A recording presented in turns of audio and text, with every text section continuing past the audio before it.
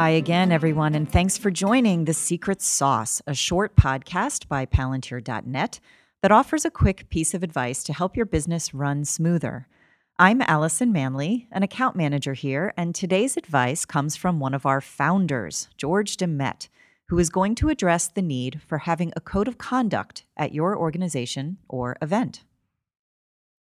Hi there. My name is George Demet. I'm the founder and CEO of Palantir.net. And today I'm going to be talking about codes of conduct and how they can help make communities, organizations, and events more inclusive. First, a little bit of background. I'm currently the acting chair of the Drupal Community Working Group, whose mission is to uphold the Drupal Code of Conduct in order to maintain a friendly and welcoming community for the Drupal project. In the past, I've also helped write codes of conduct for open source community events, including DrupalCon, and I've provided consultation and guidance to organizations and groups who are looking to adopt codes of conduct for themselves. In its simplest form, a code of conduct is a policy that's used by an organization to establish the standards for behavior and appropriate conduct when interacting with others in a defined space, like a conference, workplace, project, or event venue. Now, almost any venue that serves the public, such as a theater, museum, sports arena, ice skating rink, has a code of conduct posted that sets expectations for people so that they don't engage in unsafe behavior that interferes with the ability of others to enjoy that space. In the context of technology communities, codes of conduct fill a similar function, helping to create inclusive spaces where people can feel safe and welcome to contribute.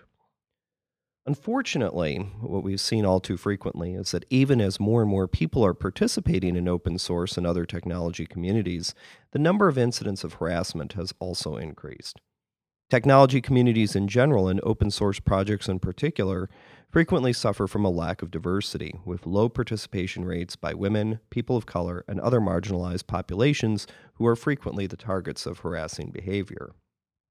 A well-written and implemented code of conduct can help address those issues by making it clear that communities value openness and diversity and are committed to providing an inclusive space that is free from harassment and where all kinds of people can contribute in a professional manner. Now, just having a code of conduct won't get rid of every issue, but making sure that everyone understands the values of your community and the ground rules for interacting with others makes a huge difference. A good code of conduct will have the impact of making it easier for everyone to participate in your community. So, how do you go about drafting a code of conduct? Fortunately, there's a ton of great resources out there that provide a great foundation that you can build upon to meet the needs of your organization or community.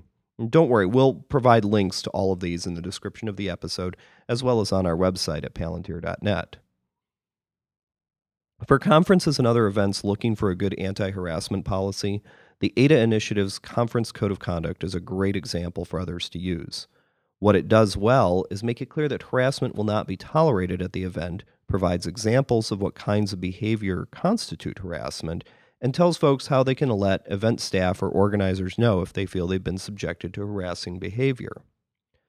The code of conduct that we use at Palantir for meetups and other events that we host is based heavily on the ADA Initiative code, with some additional language that's borrowed from the code of conduct used by the Drupal Association for DrupalCons and other events. It's very important that everyone who attends your event be aware that you have a code of conduct and be able to easily access it. That means that in addition to having it posted on your event website, you should also have a printed copy on display at the event itself, usually near the entrance or event registration desk. And if you have a printed program guide, it should be included in there as well. It's also a really good idea to mention the code of conduct at the beginning of your event or during an open plenary session and point out who to talk to if someone has something to report. Which brings us to the question of enforcement. One mistake a lot of events make is adopting a code of conduct, but not creating sufficient mechanisms to enforce it.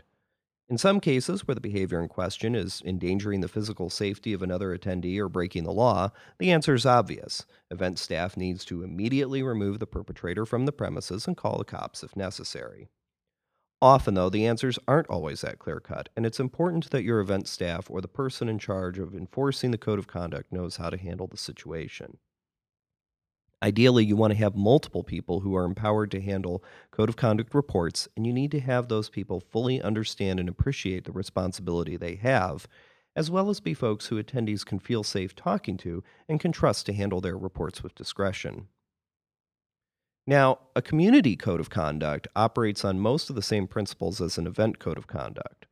While an event code is largely designed to govern in-person interactions at a conference, meetup, or other event, a community code of conduct helps set the standards for conduct when it comes to the way that we collaborate and communicate with others. I believe the community code of conduct should be built around and reinforce the shared values of the community in question.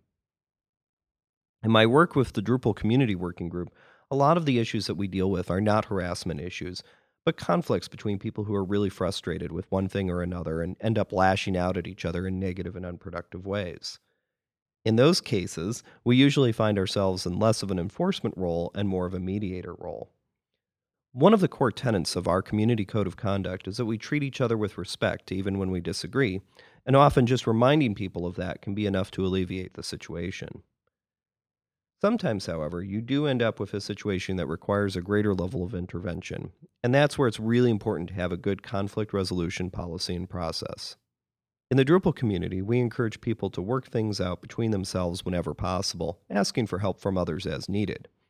We think this approach helps give people more control over the outcome of their dispute and is more likely to lead to a lasting resolution.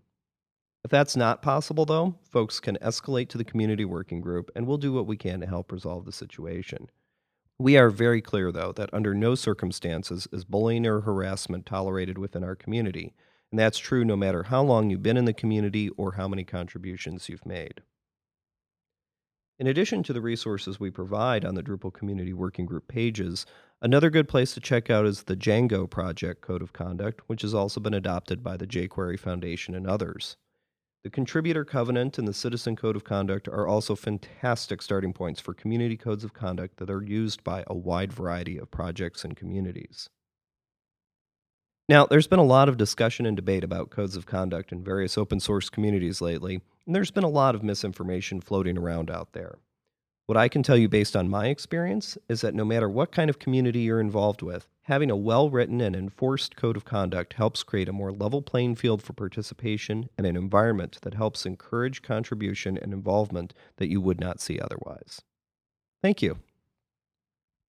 That's the end of this week's Secret Sauce. For more great tips or links to some of the resources regarding a code of conduct, please check out the transcription of this podcast on our website at palantir.net. You can also follow us on Twitter at Palantir. Have a great day.